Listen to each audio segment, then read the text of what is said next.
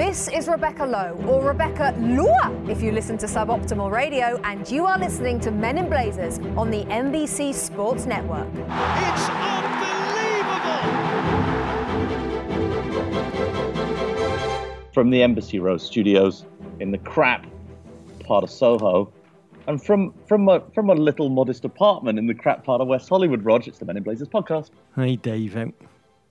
What's wrong, Rog? Come on. Everything. No, it's not. Everything Everything isn't wrong. Everything. It couldn't be worse, mate. Everton not that good. No, it's worse than that. It's my birthday too. Okay. 1 year closer to death. I've said before. But also 1 year further away from birth, and that was probably quite traumatising. Especially for the original Mrs. B. I think for me, the happiest days of my life, when I think back on it all, were probably birth. in the womb. Yeah. In the womb. Everything felt possible. And then it all went terribly wrong. But yeah.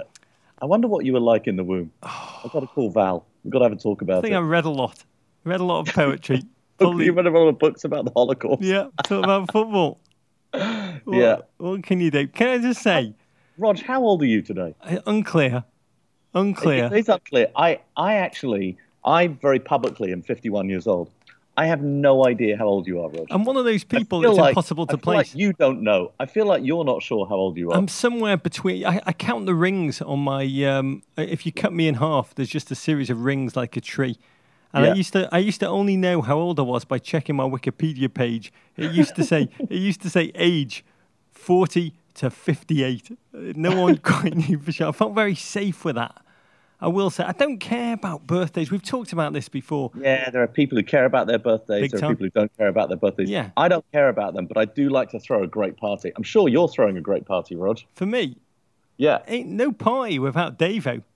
No, sorry, let me scratch that. No party without Pesco. No party like a Davo party. Well, a Pesco party, even more so. Oh, Jesus. But I feel like there's people who love to be... Can't afford the security for a Pesco party. My mother-in-law, for instance, she likes to be feted like a victorious Viking chieftain with a week of feasting, drinking, and celebratory pagan decapitation. Yeah. And then there's other people, me, who just hate being the centre. I think it is centre of attention. I like to low-key my birthday like it's a dose of herpes. I like to be with my wife. I like to be with my family. And I like to take time. Here's what I wrote on my birthday, Davo. Mm-hmm. We're all alone.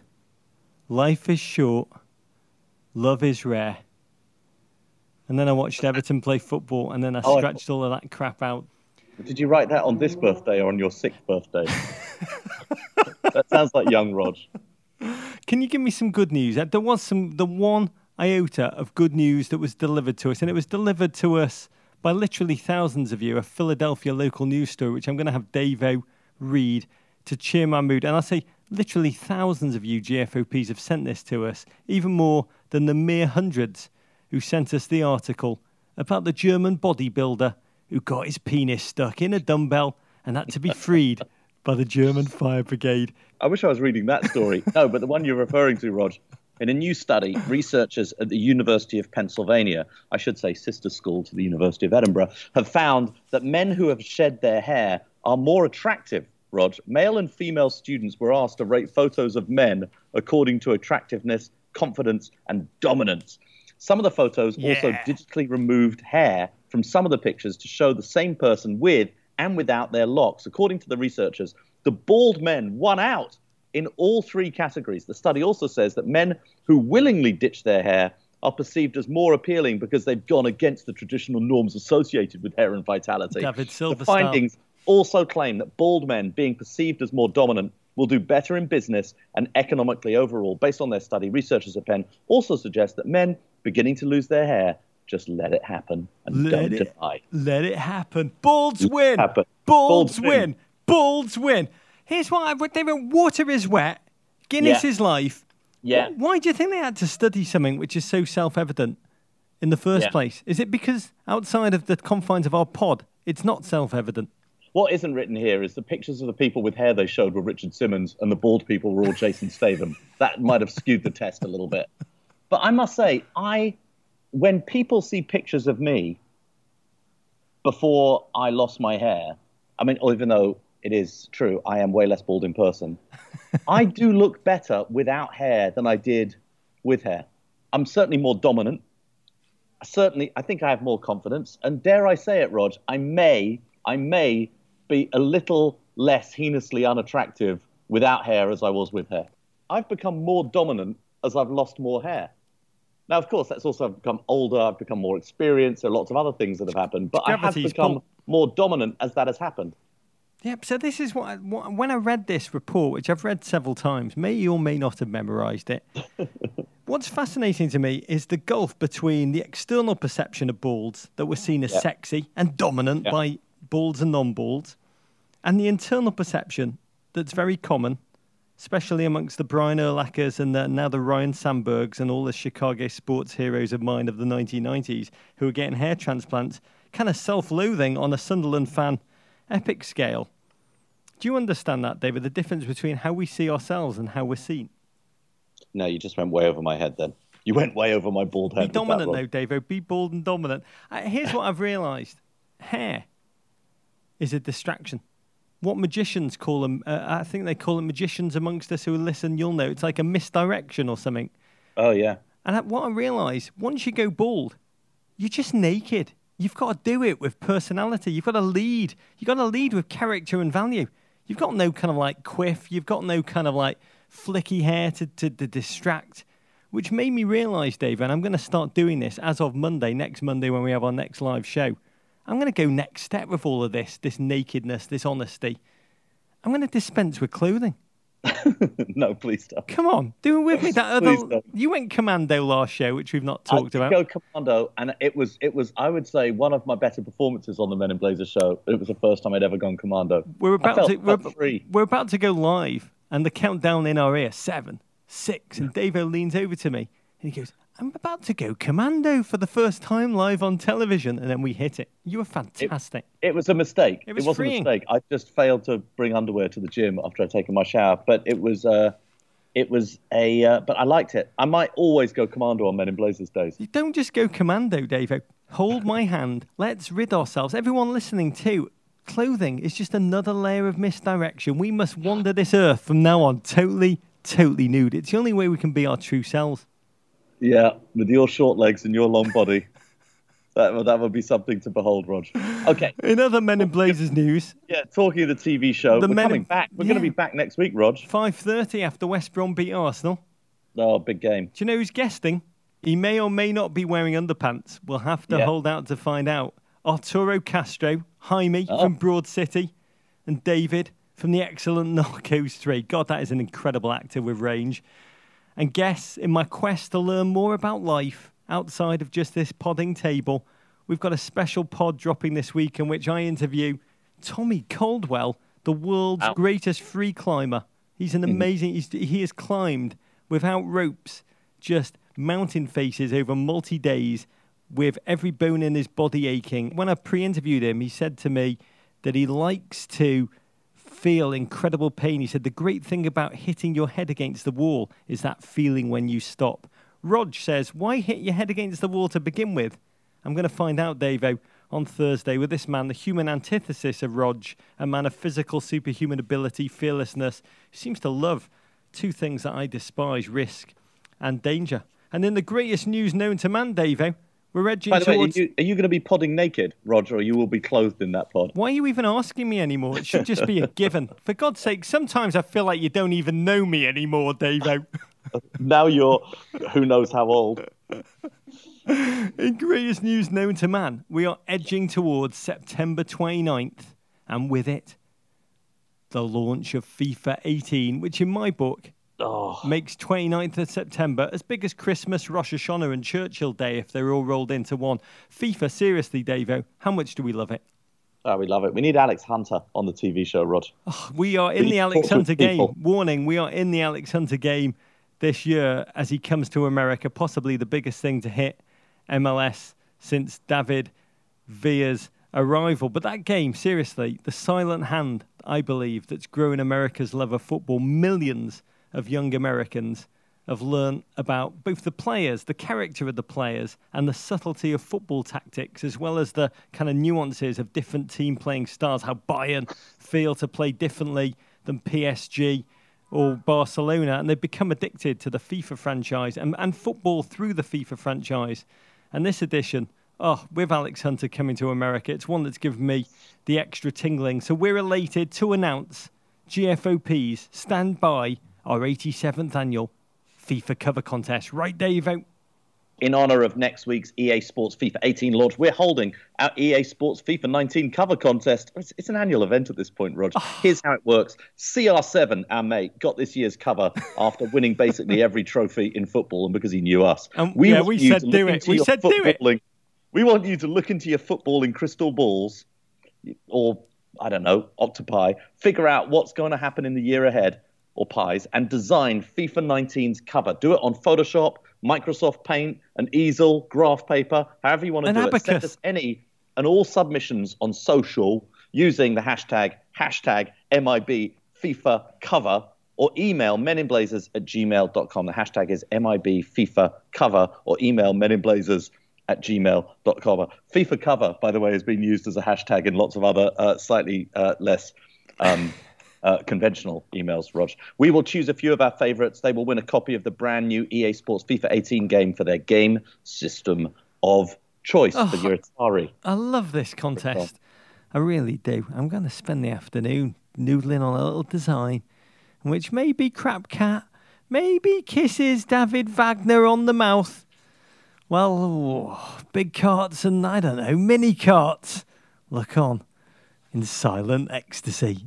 Okay, Roger, we've got a packed show. We're going to break down Wazza's return to Old Trafford, a game that ended with the homecoming king looking on helplessly as his new team were battered 4-0 by his former beau, Manchester United. And we marvel at the cadre of footballing robots known as Manchester City. JW loves them, and their 6-0 dismantling of Watford.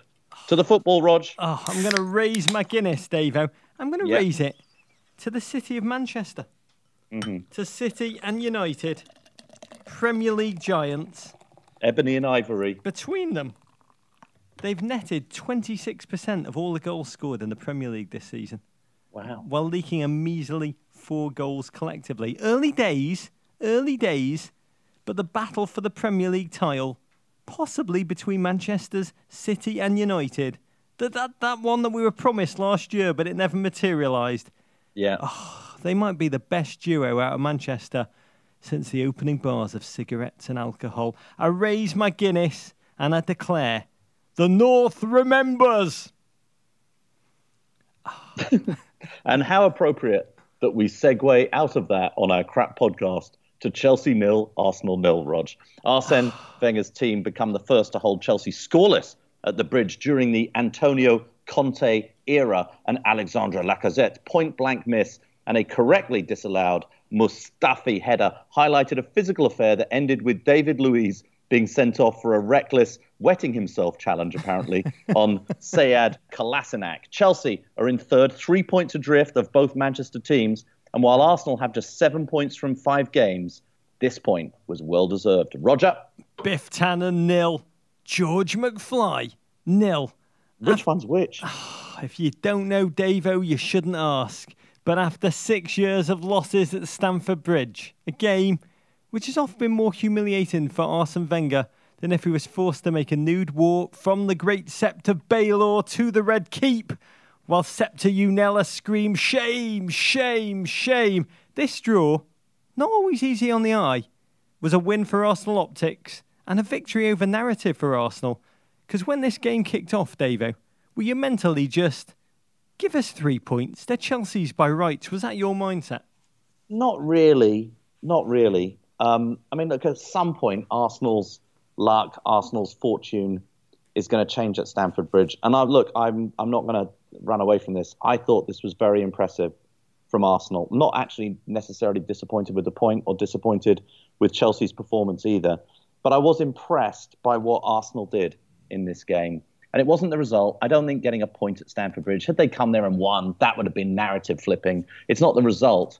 It's just the performance. This was a performance of everything that we always accuse Arsenal of lacking, of heart, of spine, of strength, of discipline, not just of show. And they had moments when they played very, very good football as well. But it was the spine that was more impressive about this Arsenal. Yeah, I mean, we can say this was a completely different Arsenal to the one that surrendered so meekly at Anfield. I mean, once Cesc had allowed Chelsea to open strongly, few players seemed to take the field wielding a knife to twist against their old team with more relish than Cesc.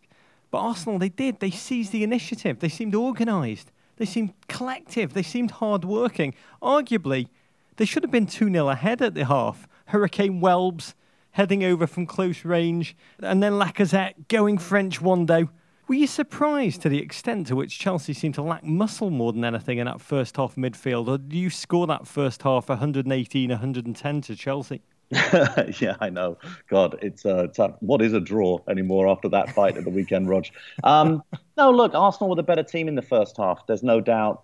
There's no doubt at all. But you've got to convert your chances, and Arsenal failed to do that. And this is a Chelsea team who've come off, a pretty tough fixture list since that opening day, sort of crushing loss at home to Burnley, self-inflicted wound. They've had a very, very tough 4-game stretch. This is another very, very tough game in that stretch. I sort of think ultimately for Chelsea, their form over the last 5 games, playing the likes of Tottenham, playing Arsenal, playing Everton, playing Leicester, they've played some very, very good teams. And I'm not surprised that they were taken by Arsenal. I think Arsenal, dictated the game. They came out on the offensive. They needed to bounce back after that result against Liverpool, and they certainly did. At South Blueprint tweeted us, does Sanchez suck all the hustle out of Arsenal? When he plays, he seems to be the only one hustling. When he's out, everyone hustles. Is there a Sanchez theory? On the bench there, not starting, back, little doggy owner, little fatso in the eyes of some Arsenal fans. Is there some truth to that theory, David? I think we've seen this with several teams over the years, that sometimes when sort of the best player, quote marks, is on the field, everybody else stops running around. They just give it to the best player and wait to go and see what he does. We've both talked about playing rugby when we were kids at school, and there's always a really big kid on your team. I remember in the under-12s, we had John Eade, and we would just give the ball to Eade, and everybody would just stand behind him and let him go and run with it. Yeah. And I think there is a little bit of that about Sanchez, but I think this actually has more to do with what Arsenal had to prove after that loss against Liverpool. They needed a bounce back, and I think collectively they found a way to do that. I think it was 3 things. It's not just Sanchez. It was also Ozil who was out with whatever he's out with right now. And partly, number 1, this Arsenal are propelled now by new players like Lacazette and Kolasinac, who've not yet been around Arsenal enough to be appropriately afraid. And they don't just adopt the position. They were full on, kind of like, Canelo, be bold. But I think that flapping skin of the Sanchez and the Ozil, will they stay or will they go? If you're in that locker room through that long, drawn-out, grinding drama, it kind of annoys, it belittles, it humiliates the other players as it drags on. And they do gain a desire to prove themselves. I mean, we were caned a lot at school. Were you caned also? I was plimsolled. Yeah, plimsolled. So they take the athletic shoe and they smack you with it. Rulers, cricket bats, whatever. Teachers could do it. The senior pupils could do it.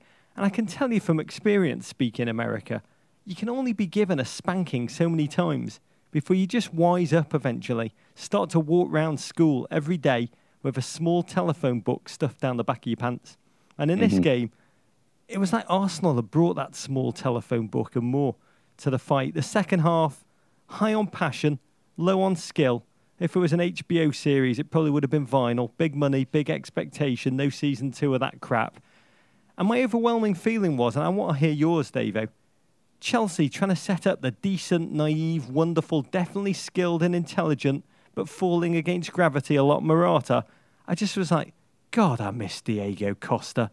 A man who would have taken the combustible pile of dry parched wood that's an Arsenal-Chelsea game, doused it in lighter fuel, flung a match on the lot, and then dived right into those flames himself, swearing, scratching, and taking everyone with him.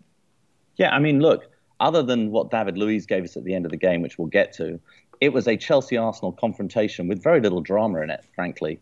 It was, bizarrely almost passive at times. Look, I don't think we'll really know a lot about Morata or a lot about Chelsea going forward until Hazard comes back to the team fully. Yes, he came on as a late substitute. He immediately looked like Chelsea's best player, as he is. Remember, in this fixture last season, it was really That amazing goal, that Hazard run, that Hazard goal, which we saw played, 1,000 times in the build-up to this game. And I think when Hazard opens up going forward, I think we'll know more about Chelsea going forward this year. And I think we'll actually see the real measure of what Morata can go and be to this team. They look a little disjointed going forward, still look a little bit disjointed in midfield. Bakayoko playing there. We've got to see what kind of a player he's going to be in the Premier League. I think Chelsea will take solace despite the sort of the misses of, having a clean sheet at home. They've only, conceded 5 goals this season. And frankly, 3 of those were on day one. So 2 goals since the beginning of the season. I think that's going to be Chelsea's strength this year. They're not as good as the Manchesters. They're probably not as good at football as Arsenal or Tottenham or Liverpool. But that's not where Chelsea win. They don't play unattractive football, but they're just like all over the pitch. They're pretty good, and they've got a pretty good squad. They're not a football team. I mean, they're normally snarling like a demented pack of hyenas chasing down Arsenal centre-back wildebeest on the savannah. I mean, that is how they normally take to these games. And I'll say, after 5 games, that's what Conte's missing this season.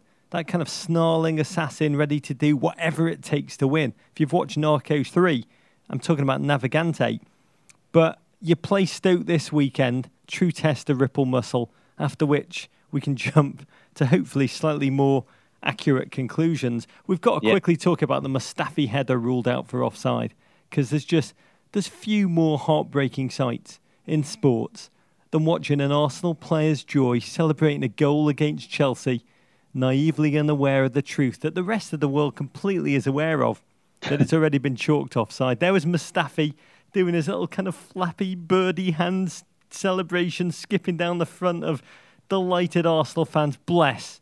It was like that moment when you walk out of the men's bathroom thinking that everyone's staring at you in the bar because you look so sexy, amazing and bald.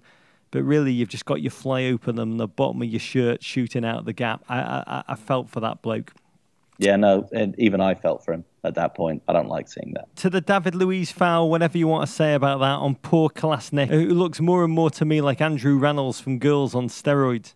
Yeah, it's one of those classic, things where you run with the ball, you're trying to make something happen, the ball runs away from you, it gets to be sort of a 50-50 situation, and he went in over the ball, looked way worse. I mean, it looked like a hard challenge when you watched it live. When you watched it in slow motion, it looked way more deliberate. But, just like we talked about last week with the Liverpool sending off, there is a reason that, we don't allow you to follow through the ball and go high with your studs up, falling to the ground, is that you can end up doing terrible damage. Thank God it looks like he didn't do terrible damage to the big man. But, of course, straight red card. Thought Ray Wilkins' comments that David Luiz wet himself before that happened because he was so afraid of Kolasinac. It was a slightly strange thing. But I'd like to check David Luiz's underpants and see if there is any truth to that.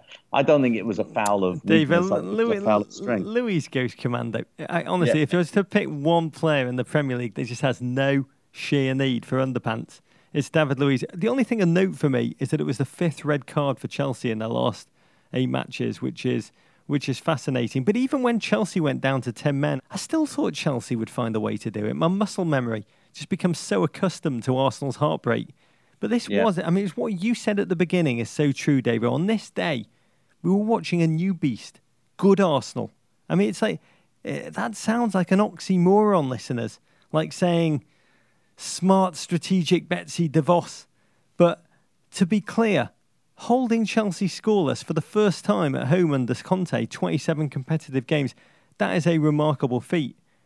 And to me, Arsenal should get 3 points for simply defying narrative. Clean sheet at Stamford Bridge for the first time since 20th of April 2005. And that in a big game in which they showed the traits that you laid out, Davo. Ones that we so often deride them for lacking. Heart, collective endeavour, tenacity. They had it all on this day. Yeah, no, I think the performance was very, very impressive. I think we can overstate the result for both teams. I think that these are games where, if Arsenal are going to step up and get back into this, look, this is ultimately, Rog, you laid it out at the beginning, is who's going to be good enough to catch the Manchester teams this year? Or is this just going to be a title for Manchester? These are games that if Chelsea and or Arsenal and or Tottenham and or Liverpool are going to genuinely compete against the Manchesters, they've got to not find a way to draw 0-0. They've got to find a way to go and win those games. Otherwise, we're just competing again for a 4th place trophy. And I would say to that, what's the point? To the Manchesters.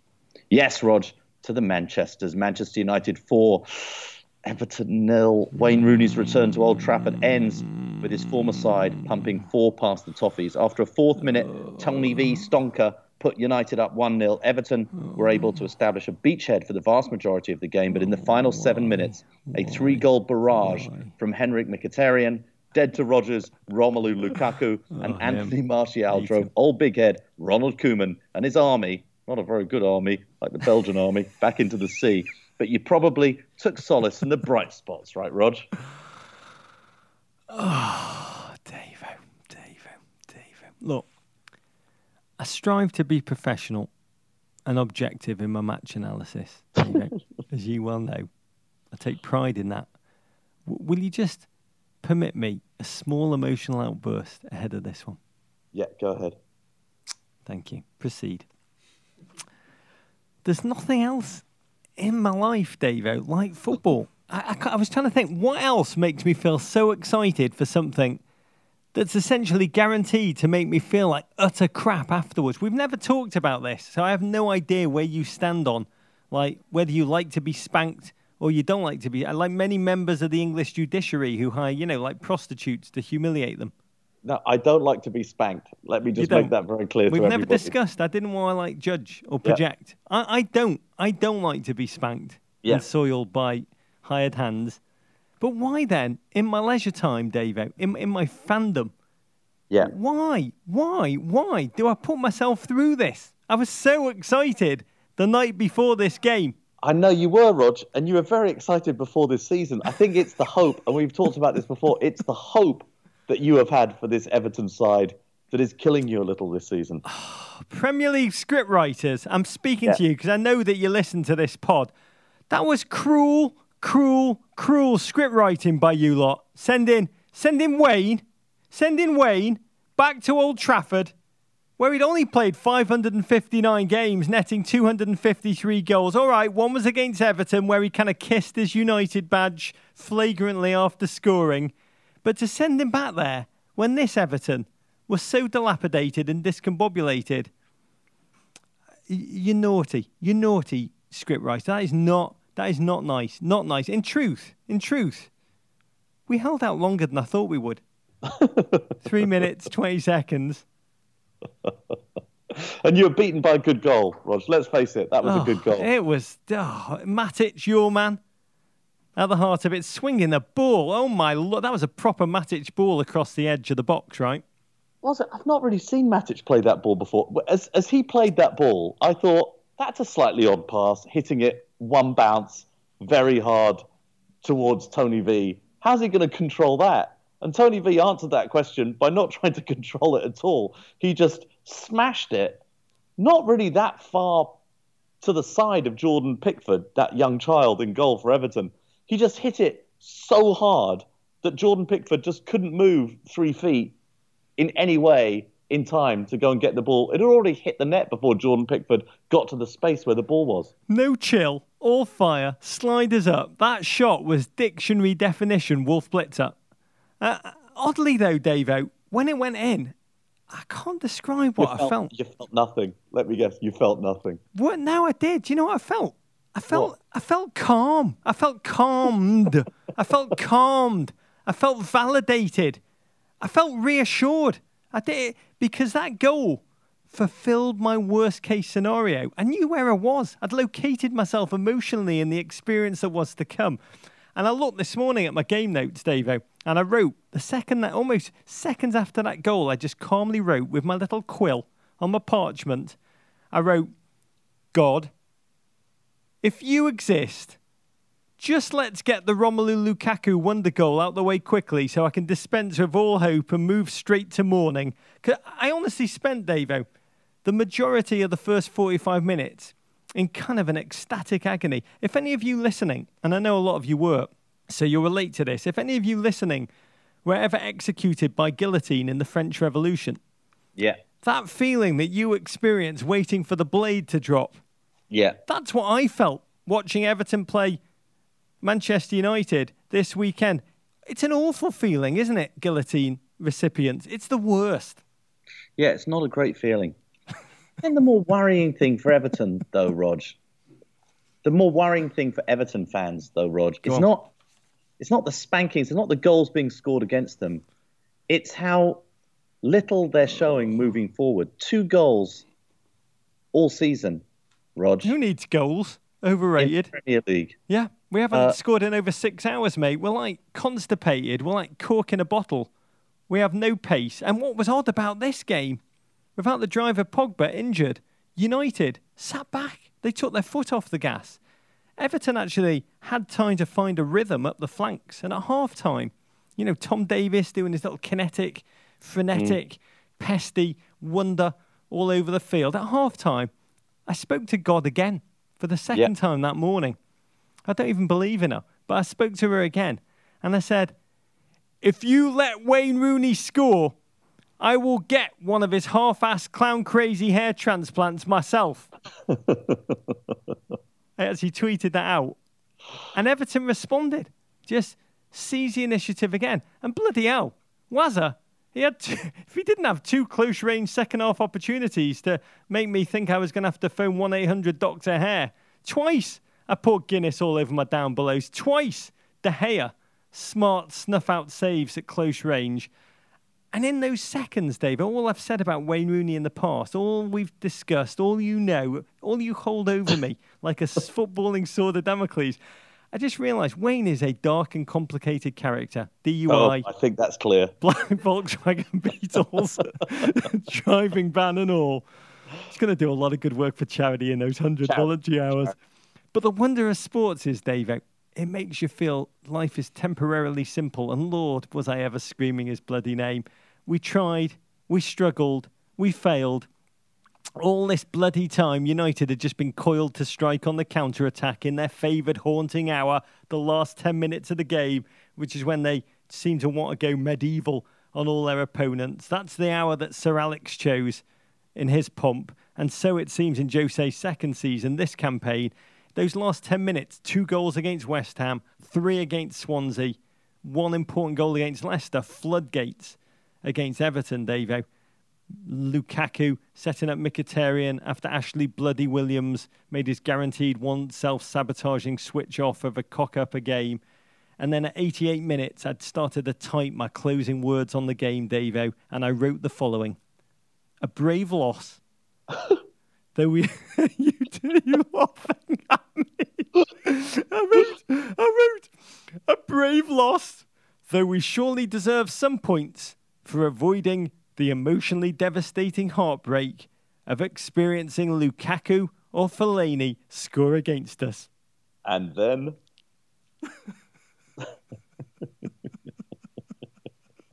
You should have written that to God, Rog. You might have got your dream. And then Lukaku scored and celebrated like a Belgian Benedict Arnold. I just felt like a folk fan at the Newport Folk Festival watching Dylan go all electric. But what a knob Lukaku is, kicking us out of bed, confused, naked, still a lot in love, Davo. You can have your Lukaku songs, your slightly racist Lukaku songs, United fans. So, Rog, at the end of this game... Yeah, I'm done. Okay. I'm done. So let's start, before we get back to Everton, yeah. How do you now feel about United? Because we said early on, they've been given very easy fixtures. Maybe you include Everton within that. They've been given a great start. I do. I mean, this was the least 4-0 game you'll ever see. What do we know about United? What do we know about them now? We know they score floodgates in the last 10 minutes. The least 4-0 game you'll ever see, which in many ways made it the most 4-0 game you'll ever see. We're going to coin a new phrase, the Manchester United 4-0 game. We're going to use our little fingers, which I hate when people do that, for inverts. But my game notes now end, at least Fellaini didn't score, with the word score blurred out by a single teardrop that must have fallen from somewhere. We don't know, Davo. We do not know. We'll talk about United maybe after we talk about City, because we've really got to compare those two horses. I'll say for Everton, what a week, my birthday week. A 3-0 loss against Spurs, 3-0 loss in the Europa League against Atlanta United, knock-off Atalanta. And now this 4-0. We're in the bloody relegation zone alongside Bournemouth and Uncle Roy's Palace. Our kind of pre-season hopes are now tattered. worn around our necks like an albatross of humiliation. I'm yearning for the Roberto Martinez days. His defences were locked down compared to this. We've got Bournemouth, we've got Burnley, we've got Brighton, putatively easier games now. But we've not scored in over 6 hours of competitive football. Before the game, Koeman had said, I see a team with a lot of doubts. That was the only thing we got a lot of right now, Davo. And he doesn't seem to be the man to fix them, a man who truly understands Everton's DNA. And this is the most haunting thing of all. I'm going to say this and then I'm going to stop. As my father told me, and a week on, I'm only truly beginning to understand and appreciate his wisdom. I am who I am. I can't change who I am, Roger. And nor, it seems, can Everton. By the way, I want to thank the slew of you who are oddly moved by my father's 80th birthday story and elected to write songs about him. A lot of you did, bizarrely. It's really wonderful, for real. I loved each and every one of them. And we'll go out of today's pod with the first one that came in because it's the most haunting, at Halleck's really monastic ode to Roger's dad. Do you have a word on Everton, David? Everton, to me, actually, I still think they've got skill. I still think they've got players, some really good players on that football team. You still watch individual moments, you watch individual players and you think they're good. The more worrying thing for me about them, watching them a couple of times play last week, is that they're not only slow, they also seem to run out of gas. And I'm having trouble resolving those two things. They don't seem to run particularly fast. And then at the end, they're sort of like somebody who's prepared for a mile race by sort of giving themselves they've got to run past 8 runners and then they just fall further back towards the end of games. So they seem somewhat out of shape. And you can sort of explain that with Wazza, as we know his weekend habits. They don't seem as fit. They don't seem as buzzy as Everton teams of yore, Rog. I think weekends are for amateurs for Wazza. It's the weeknights I'm a bit worried about. But with Everton doomed, stumbling into the relegation zone, just allow me to mark this moment in really the only appropriate way I can think of, with the First World War poetry of A.E. Houseman, a poem entitled, Here Dead We Lie. Here dead we lie, because we did not choose to live and shame the land from which we sprung. Life, to be sure, is nothing much to lose, but young men think it is, and we were young. That was very moving, Rog. Can I just say this was very, very unlike Skip Bayless's analysis on his show after watching his Dallas Cowboys being taken apart in Denver this weekend. He wasn't quite as forthcoming. Okay, Roger. Because I prefer statistics and analysis to emotion, David. Across Manchester, Rog. Watford 0, Manchester City 6. An exacting, ruthless performance from the Borg of Pep leaves the Orns in a lifeless heap on the Vicarage Road turf in front of Elton John, Rog, and his kids. A Sergio Aguero hat-trick and goals from Gabriel Jesus, Nicolas Otamendi and the notorious RAZ highlight a game that at times looked more like a Kevin David Silva passing exhibition. Oh, JW's favourite.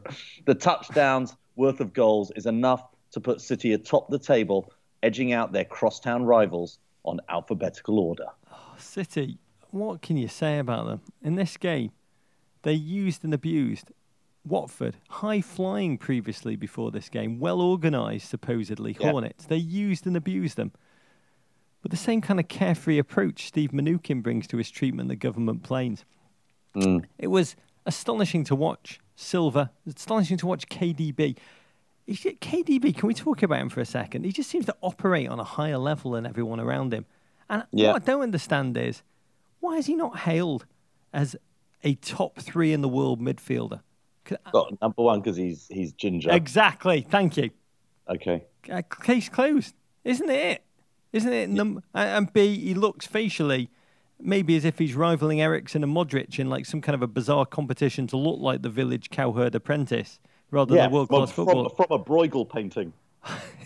He is the Bruegel footballer. I've always wondered where I've seen him before. And pull up a Bruegel. He's in every single Bruegel, KDB. He is the Bruegel. The Bruegel dropped one onto Kun Aguero's head, and the goals just overfloweth. Second, 3 minutes later, Aguero turned provider for a slightly offside scrappy do, I mean, City were so dominant in this game, they could have played Claudio Bravo in goal and still edged it. I mean, Watford... Could have played Joe Hart in goal. Here's the stats for Watford, who actually, they could have briefly gone top with a win. Here's their stats, Davo.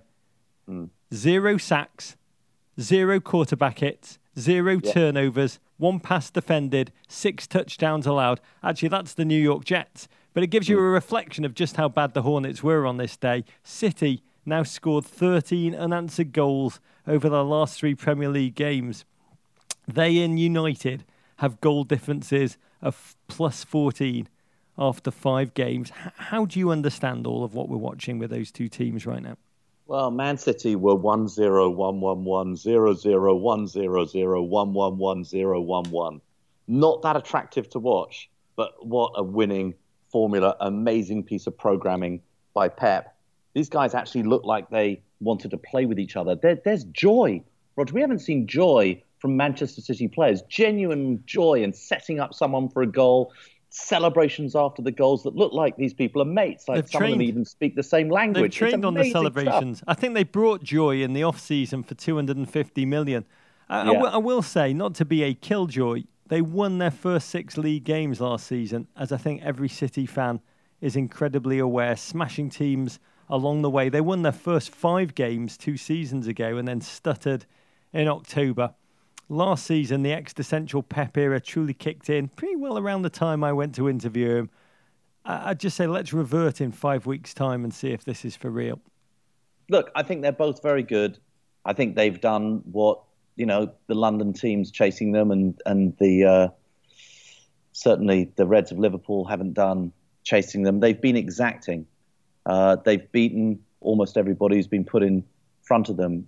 Rog, these have been impressive performances, impressive openings of the season. We'll have to see how exacting the competition get. I think there's a big question. Ultimately, what are the Manchesters going to do? What's going to be this battle between Pep and Jose? What kind of pressure are they going to put on each other? How will they react to that pressure? But I think before we can even get there, we've got to see if Arsene or Antonio or Jurgen can put any pressure on them as well. Let's look at some of those teams you just mentioned, Dave. They've started with Tottenham. Oh, well, I actually left out Tottenham. I shouldn't do because they're still a very good football team, Rog, but didn't look so good in this one. Just days after looking like they'd reversed the Wembley curse with a convincing 3-1 Champions League win over Dortmund, Spurs can't find a way through the Swans at home. In 3 home league games at Wembley, Poch's side has just 2 points. It ends Tottenham 0, Swansea 0, Rog. Yeah, Spurs had 26 shots, 11 corners, 75% possession, almost 40% of this game was played in the Swansea penalty area, in and amongst their 2 defensive banks of 4. 2 penalties denied, and most critically, no goals. When they did break through, Fabianski, excellent with 8 saves. Real exercise in sheer frustration for Spurs against a well-organised, Paul Clement-drilled, robust Swansea backline. Tottenham, Davo, against the bottom feeders this season, they remind me of Liverpool last season, dominating possession and able to break down teams who just sit back and deny them the space that Harry Kane and an extremely sloppy Delhi typically prefer to attack with their brain-freezing speed. Second half, felt like one of those nights where you're stressed from work and can't get to sleep and you've got like 5 or 6 hours of exhausted wakefulness. You know that feeling, right, David? Yeah, I know it a lot. I know it a lot. Tottenham just not quite... You're right, unable to find the back of the net. This is such an explosive side offensively. So many sort of ways that they can score and just not really opening up. I think they're looking better at Wembley. I thought they would look very good in that Champions League game, Rog. So hopefully they can improve from there. Yeah, but the longer the game went on, the atmosphere at Wembley just became numb, Dave, and that camera just kept zooming in and around rotund middle-aged Spurs fans who'd stuffed their bellies into Nike nipple buster Spurs jerseys, looking on kind of like in grim, head-shaking disbelief. You said it, Spurs this season, 6 points on the road, just 2 points out of 9 at Wembley. Home, crappy home. Huge respect to Swansea, though. Like Burnley, they've lost their 2 best players, but they've not lost their spirit. Clement replaced the big names with collective endeavour and organisation. 3 times this season, and this was the 3rd time they didn't attempt a shot on goal the entire day, but they came to London to plunder a point, and this was mission accomplished. Liverpool 1, Burnley 1. Jurgen Klopp's side roller coaster start to the season continues as they celebrate 125 years at Anfield by dropping points to the gravelly of voice, ginger of hair Sean Dyche and Burnley. The Clarets drew first blood on 27 minutes behind a composed Scott Arfield finish. The Reds climbed level 3 minutes later thanks to an outstanding piece of individual skill from Mo Salah, and it ends honours even, and with Liverpool fans missing Sadio Mane. Oh, that was the question before the game. How would Liverpool's one Mane team take the field without their one Mane, suspended for the first of his 3-game kung fu fighting against Ederson's cheek ban? Philippe Coutinho started. You never really wanted to leave us. Liverpool fans managed to persuade themselves. Liverpool just the most bipolar team in British football. Still capable of the most stunning moments of beauty and the most slapstick physical comedy. You're right, the Arfield finish was beautiful, but the LOLs that came before it, Davo, I mean, just a routine ball dropped into the heart of Liverpool's defence. It looped lazily. No one reacted. Couldn't tell if it was the most Burnley goal of all time or the most Liverpool's defence to concede of all time. And once Liverpool had got themselves back into the game, Salah, 5 goals in 8 games, they rained shots. 35 shots on first start goalkeeper Nick Pope, the young Pope. And Burnley were just able to fend each and every one of them off, Davo, to finish off a dark week for Liverpool. That 5-0 whipping against City, a numbing Champions League draw against Sevilla. And then this. Liverpool just become a team for whom surprise results are just the norm. The excellent English football writer Daniel Storys captured them best. He said, every section of Liverpool's matches are played like the last 10 minutes of your office five-a-side game on a Monday night. Yeah, but the more worrying thing for Liverpool fans is that defence still, Rog. Just letting Ben Mee have chance after chance from exactly the same corner, hit to exactly the same sort of looped high ball to the far post. You know, Burnley almost stole this game, Rog. They almost stole it. Liverpool don't learn though, do they? As Liverpool fans have all told me this week. And there's a slight backsplash starting to splatter the sterling reputation of Jurgen Klopp in that regard. If it was the NFL, he would have fired his defensive coach by now and brought in a new one. But we've got to say, magnificent for Burnley. Survived trips to Chelsea, Spurs, and now Liverpool. They too stripped to their 2 blessed players, Andre Gray and Michael Keane. Tom Heaton, first choice goalkeeper, out injured, yet they've quietly slid into 7th place. Also climbing the table, Newcastle. They beat Stoke City 2-1. The Toon collect their 3rd win on the spin against omni-stubborn Stoke. A 68th minute game winner from captain Jamal Lascelles moves Rafa's side into the top 4. 5:38 of the way through this Premier League season. 3 consecutive league victories have powered this team that I tipped for relegation into 4th place. They're powered by a typical Benitez pragmatic defensive setup. Jamal Lascelles, who you mentioned, becoming a young goal-scoring captain, leader, future legend. And DeAndre Yedlin, with his first start of the season, looked very sharp. Single glimmering piece of good news for Dr. Bruce Arena and US fans in a week in which Jeff Cameron, John Brooks, Jordan Morris, Josie and Bobby Wood are all out with injuries. Jamal Lascelles is my latest favourite sort of an English player with a foreign-sounding name, Rog. He's climbing the charts. He's going to walk right into Davo's Tucker team, I tell you. Huddersfield 1, Leicester 1. Huddersfield's scrappy start to the campaign continues. Beefy Belgian Laurent Depoitre put David Wagner's squad ahead on 46 minutes. USA.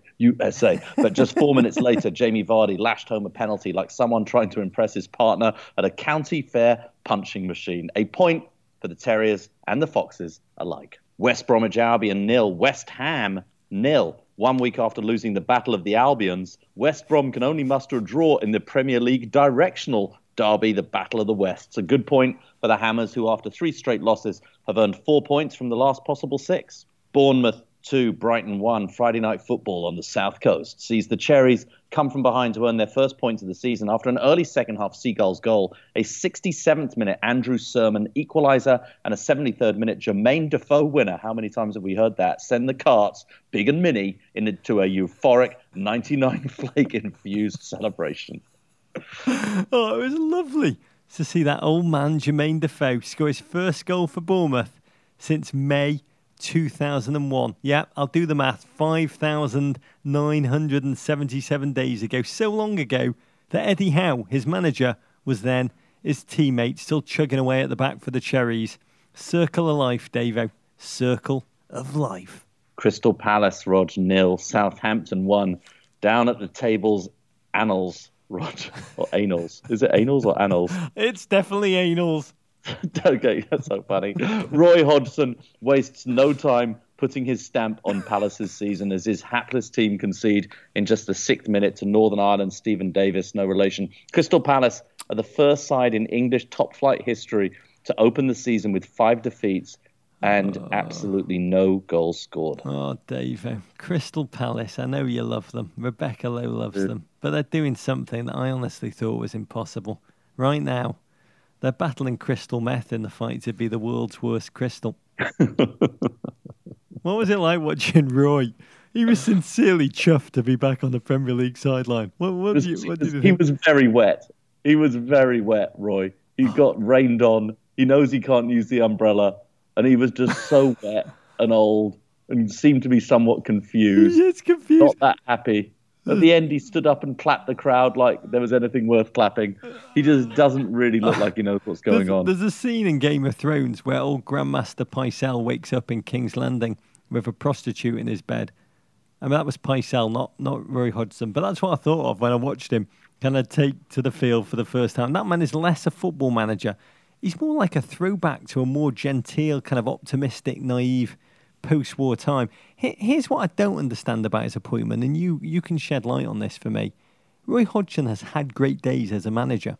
Yeah. Those great days, they were like at least 7 years ago when most of his players weren't kind of even bar mitzvahed yet. I'm wondering how they receive him when he walks into the locker room. He must be wheeled in like some kind of avuncular grandfather. They must be like, do you think they treat him like how you television people treat Larry King? Oh my God! Yeah, I have no idea how often I run into Larry King in Hollywood. But aren't you like, are you just like nice to him and you engage him? But it's a bit of sorrow what he's become and what he was. Nice. He's always got the best table in the restaurant, Larry King, and I'm sure Roy does too in all the hot spots of Croydon and Norwood. Oh, it does get worse for Palace, who now face both Manchester clubs and champions Chelsea in the next 3 league games. Ever inspiring, Roy told the press, yeah, it is 5 defeats, 0 points, and a really tough programme ahead. All I'll say is, trust the process, Palace fans. Trust the process. You're going down like Martin Shkreli.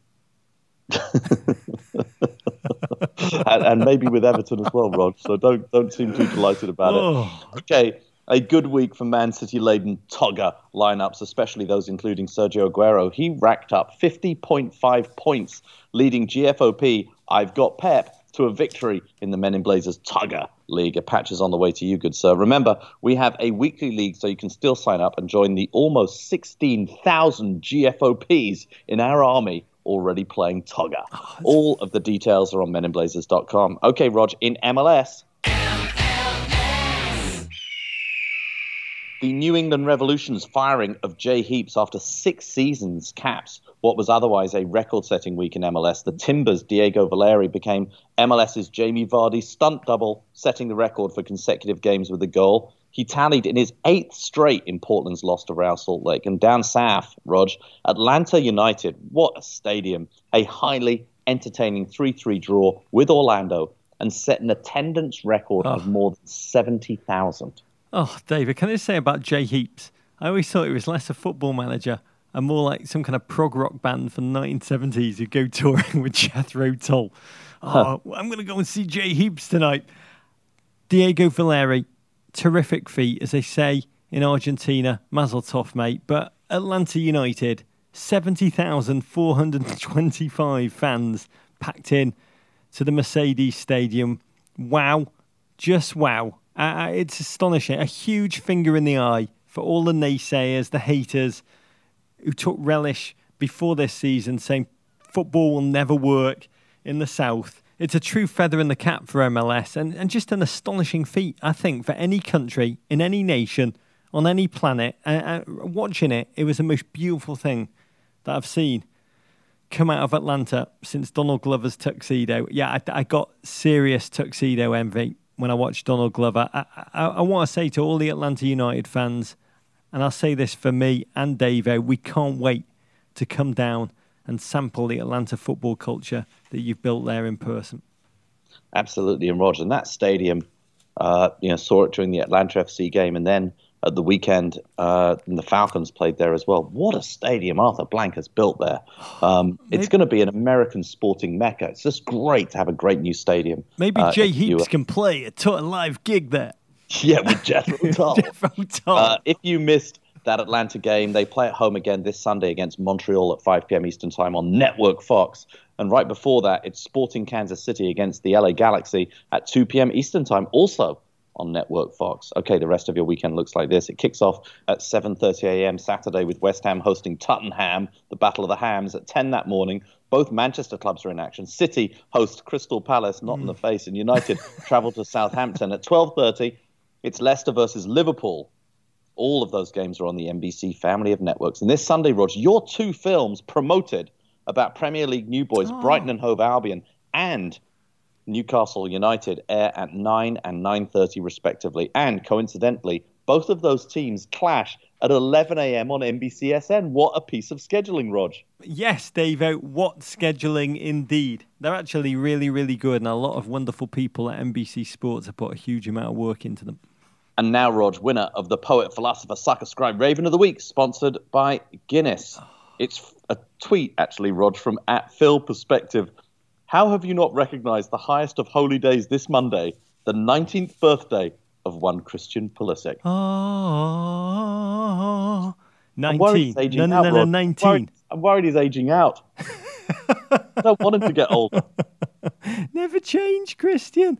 God, when it was his birthday yesterday, and that was a birthday I did enjoy rather than my own. I can't believe, he has achieved so much by 19, both at club level and internationally. And I started to think yesterday, what was I doing when I turned that age, 19 and 19?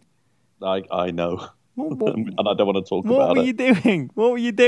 What was I doing? I was in America, Roger. I turned 19 in Mercersburg, Pennsylvania. It was like, wow. I was listening to Foreigner. I'm just chewing American bubblegum for the first time and snapping it and saying, life can't get any better than this, right? Yeah, I loved it. Do you know what I was doing? What? I was working on my first ever beer belly. Putting a lot of work into it. I had working on your dad bod. I did. I had a baby beer belly. It was filled with Carlsberg Special Brew. And I felt, growing it, I felt a similar pressure to playing before 90,000 home fans and carrying the weight of expectation of a nation. But it was different at the same time. Yeah, a little different, Rog. You also do a lot of good work for Chaptown. There are many other ways to connect to us. One is through our Amazon Emporium, which helps keep the show going. Anytime you go on Amazon for items big or small, just click off the Emporium page. Men in Blazers gets a tiny percentage that allows us to cover the cost of creating the show. What are you putting in the Emporium this week, Roger? I think Amazon have stopped doing that affiliates program now, but we keep saying it even though it no longer exists because it just kind of sounds we like good. It. We like we can't be bothered to change the copy. And it's in the script. I'm going to put a book in. Yeah. It's called The Missing of the Somme by Jeff Dyer. When I go back to England, I love to run into an English bookstore and just quickly browse for books that are bigger over there than they are here that I've missed. Mm-hmm. And this was one that I picked up. It was written over 20 years ago, but it's back out amidst the centenary last year of that great folly of a battle in which 57,470 Englishmen died just on the first day alone. And this beautiful short book, it's a meditation on how we warp memory and experience of the battle, or any battle, through film, poetry, paintings, and memorial sculptures, changing our understanding of the very experience in which, in the words of Dyer, glorious failure became the British ideal, a vivid example of how to make a virtue of calamity and dress up incompetence as heroism. That's pretty well what every podcast of ours is about, David. Pretty much, Rog. This week, Rog, I don't know, are you one of those kind of people who loses things or you never lose things? Do you lose wallets? Do you lose keys? Oh, do I ever? Why, Davo? Oh, God, I lose everything, Rog, despite my way less bald in person dominance ever increasing. The one thing that's coming along with it is I lose things all the time. I need like a professional bag man just to carry my bags everywhere because I lose everything. Just in the last 2 weeks, I've lost my wallet. I've lost 2 sets of car keys, both my main set and my backup set, which meant that my car had to get towed out of the underground car park in the condo building I live in LA. And there seemed to be no way to go and get any new keys. My assistants, Francesca and Gab, got together. Collectively, they're known as Gab Cheska or Fran Riel.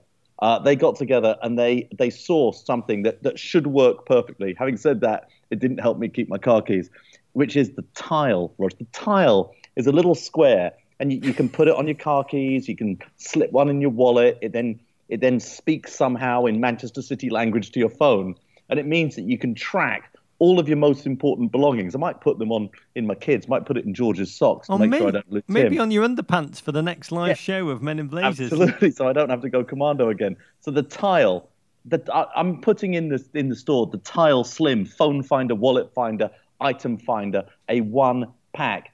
This is a bargain, Rog, at $24.98. The amount of money I spend losing my wallet. By the way, to everybody out there who's got Davo's wallet, because I've lost about 15 over the last 12 months, you're welcome. Enjoy your access to Soho House, the Kiawah Island Club. Enjoy my cash. Enjoy my credit cards.